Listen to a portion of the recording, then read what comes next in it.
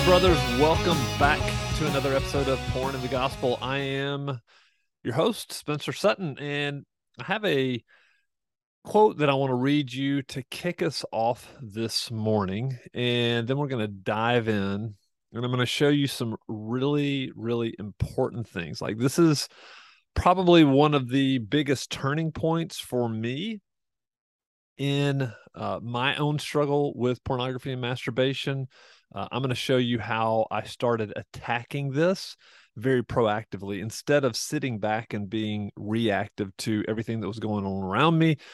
And so here we go. This is the quote I want to read you, and it is from John Piper. He says this: Satan devotes 168 hours a week trying to deceive you. Do you think you can maintain a renewed mind with a 10-minute glance at God's book once a day? Wow, that's a great quote. Let me read it again. Satan devotes 160 hours a week trying to deceive you. Do you think you can maintain a renewed mind with a 10-minute glance at God's book once a day? And the truth is, like, if we want to know the truth, I'm going to sit here and say that a vast majority of men who are just like you and just like me don't even do it once a day. Like, they only spend 10 minutes once a day. It may be once every few days. It may be once a week. I know I've got the statistics. I have, I have a training that I've done with guys where I talk about obviously the importance of God's word, but I pull on statistics from uh, like different research articles from the Barna Group and all these different places that really reveal how little men in the church read and study and meditate on the word of God. And it's alarming, but I'm not here to make you feel guilty about how much you don't read the Bible. That's not the point of this podcast. The point of this podcast is to point you in the direction, something that I see here in Psalm 77 that I think you and I can benefit from greatly. Like, I needed to be reminded of this today. And so it's Psalm 77. I was reading it yesterday morning and journaling about it, and then I was reading it again because I obviously didn't get finished. It's pretty long, 20 something verses. But this is how this is what Asaph. So Asaph is writing this. He's in distress. He's in trouble. And this is what he says. Verse 1, he says, I cry aloud to God, and he will hear me. In the day of my trouble, I seek the Lord. In the night, my hand is stretched out without wearying. My soul refuses to be comforted. When I remember God, I moan. When I meditate, my spirit faints. Selah. Verse 4, you hold my eyelids open. I am so troubled that I cannot speak. I consider the days of old, the years long ago. So we get from the very first 5 verses here that Asaph is in great distress. He's in trouble. Like, isn't this the crazy thing about life? Like, we're created and we have joy. We have the capacity to feel joy, to experience joy, but also great distress and sadness and trouble. Like, God created us this way. Even Jesus Christ, he came here on this earth and he had both of these ranges, right? So he was in distress and in trouble and greatly troubled in heart and wept and like struggled. And yet he also had great joy. So even Christ, our Lord, felt these different ranges of emotions. And here we see Asaph just being brutally honest with where he is. Like, man, I'm so crushed. Like, I moan, like I cry out. So this is not him thinking about these things. This is him using his voice to cry out to God. And sometimes you may find yourself in a situation where you're actually crying out to God audibly. And so this is what we see here, Asaph doing this. And like, why did God create us this way? So, and I was just writing in my journal and I just wrote down, so that we would hope in him, so that we would call out to him, so that we would know him as the divine deliverer, right? Like, Asaph's in trouble. He's in distress and he's calling out to God. He can't can't he even find peace? And his body grows weary. But, verse 6, verse 6 is a turning point. And we're only going to look at like the first, I don't know, 12 verses or so. So verse 6 is the turning point. And this is what I want you to see right here. He says, verse 6, he says, I said, let me remember my song in the night. Let me meditate in my heart. Then my spirit made a diligent search. So in his distress, in his struggle, Asaph said, time out, time out, time out. Okay, I'm gonna step back. I'm gonna step back. I said. So that phrase right there, I said, he repeats this later. He repeats it in verse 10. He says, then I said. And the question is, who is he talking to? Who is Asaph talking to? Well, we don't see anywhere where he's talking to anybody else. So he's talking to himself. He's saying, I said. So he stops and he talks to himself and he says, okay, this is his quote. Let me remember my song in the night. Let me meditate in my heart. That was the quote. And it says, then my spirit made a diligent search. Okay, so I want you to recognize there's three parts of Asaph that he is stirring up. Stirring up. Number one, he says, let me remember. So he's using his mind.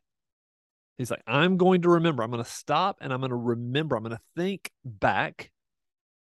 He says, let me remember. And then he says, let me meditate in my heart. So he's not only using his mind, he's taking it deep into his soul, into his heart, to his innermost being. I'm going to meditate in my heart. And then he says, then my spirit made a diligent search. So we see Asaph using his mind, his heart, and his spirit. Now, the spirit of a man is what communes with the Holy Spirit, the Spirit of God. And so what Asaph's doing here is like, I'm going to stop and I'm going to step back and I'm going to use my entire being, the entire person. I'm going to use the entire person and I'm going to stop and I'm going to focus and I'm going to open up my heart and I'm going to just ask myself some very, very, very important questions. So what are these questions? He says, will the Lord spurn forever and never again be favorable? That was a question number one. So in other words, like, has the Lord forsaken me forever? The next question, has his steadfast love forever ceased or stopped? And then the next question, are his promises at an end for all time? Then the next question, has God forgotten to be gracious? And then the last question, has he in anger shut up his compassion? So I see 1, 2, 3, 4, 5 questions. And the answer to all of these, when a man of God steps back, remembers who the Lord is, meditates on the truth of his word,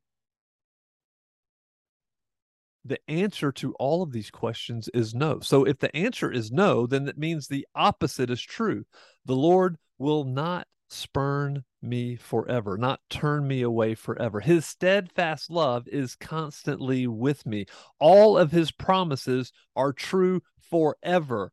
He has never forgotten who he is. He's not ever stopped being compassionate, and his anger has been dealt with on the cross where Christ was sacrificed. And so I want you to see how Asaph stopped. He took these stories, like his distress was causing him to think and to doubt and to struggle.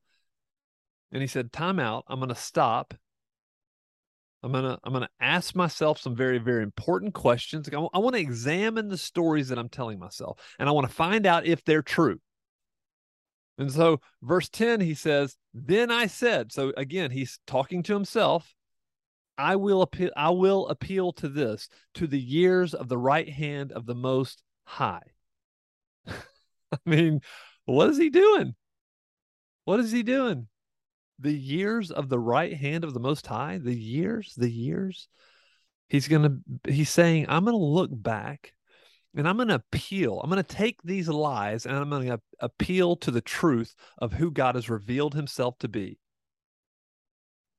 Verse 11, I will remember the deeds of the Lord. Yes, I will remember your wonders of old. Verse 12, I will ponder all your works and meditate on your mighty deeds.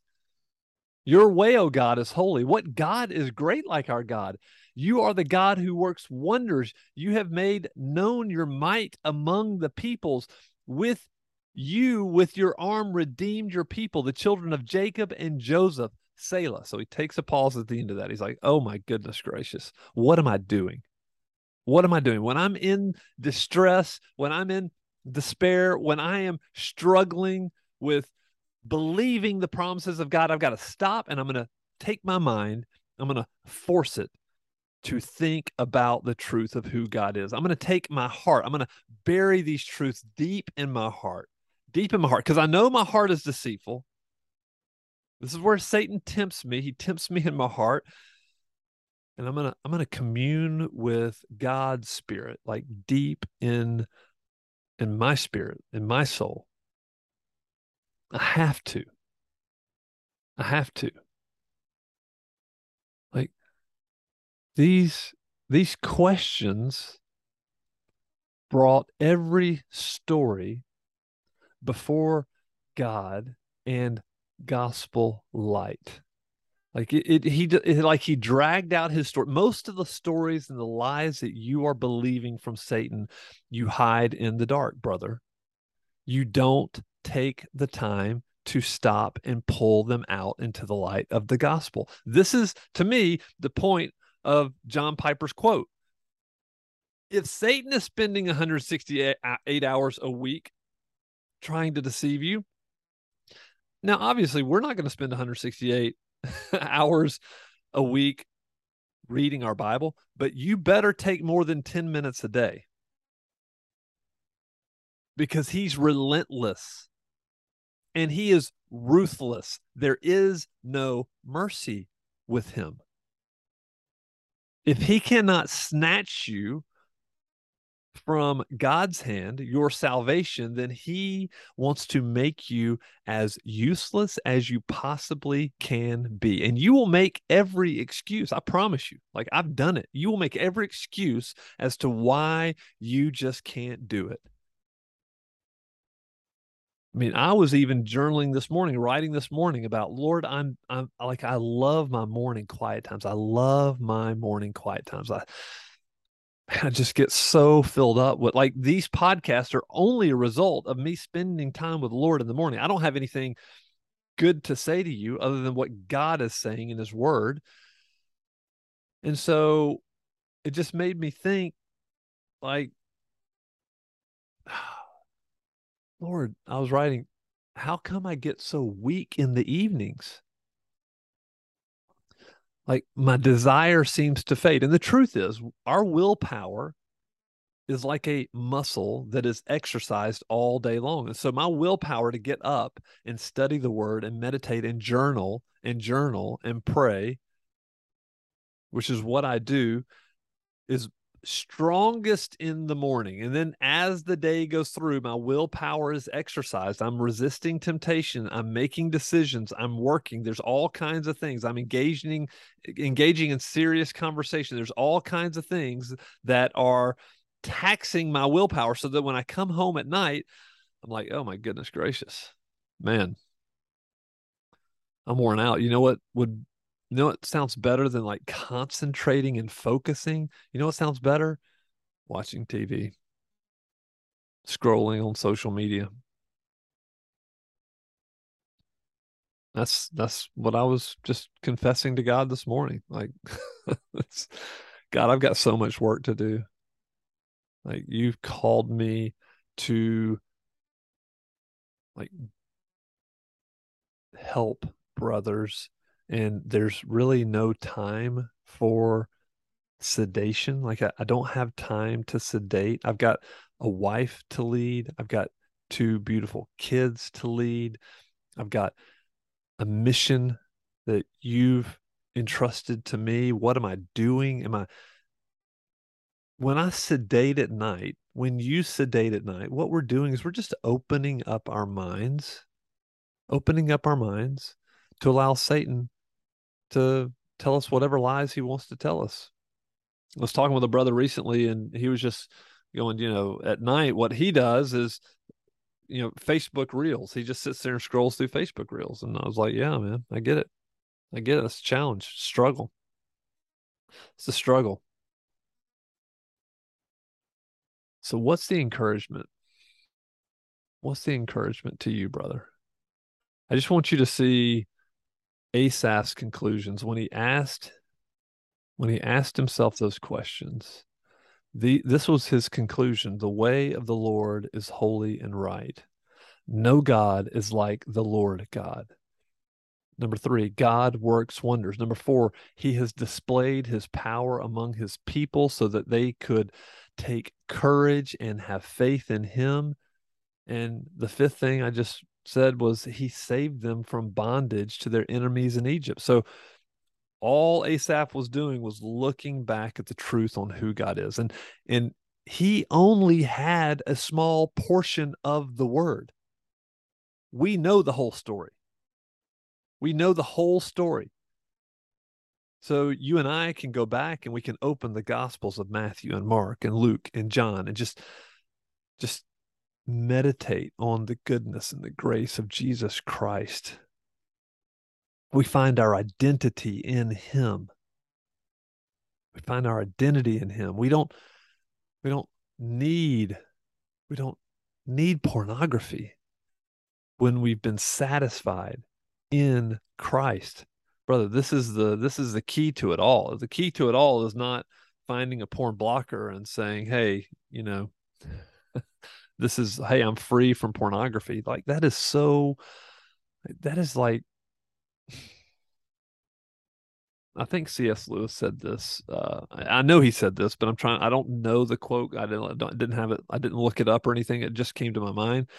But it's like he was saying essentially something: we settle for too little. He said we're like little kids playing in the mud, like making mud pies when a vacation at the beach is offered to us.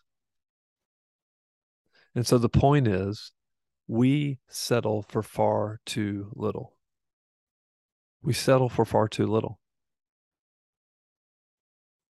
The question is, will you do whatever it takes for as long as it takes to find your ultimate joy and satisfaction in Christ? Does this mean you will not sin? No. Does this mean you will be free 100% from pornography? Yes. Yes. Yes. Like, there's no other answer. When you find joy and satisfaction in Christ, you begin to see the lies of the enemy very clearly, very, very clearly. The counterfeit good, like the good things God has created for us, Satan is always making a counterfeit. Always. There's a great quote that I'll read you from a book called Surfing for God by Michael John Cusick. Really good book. He says, "What makes pornography so addictive," wrote John Eldredge, "is that more than anything else in a man's life, it makes him feel like a man without ever requiring a thing of him."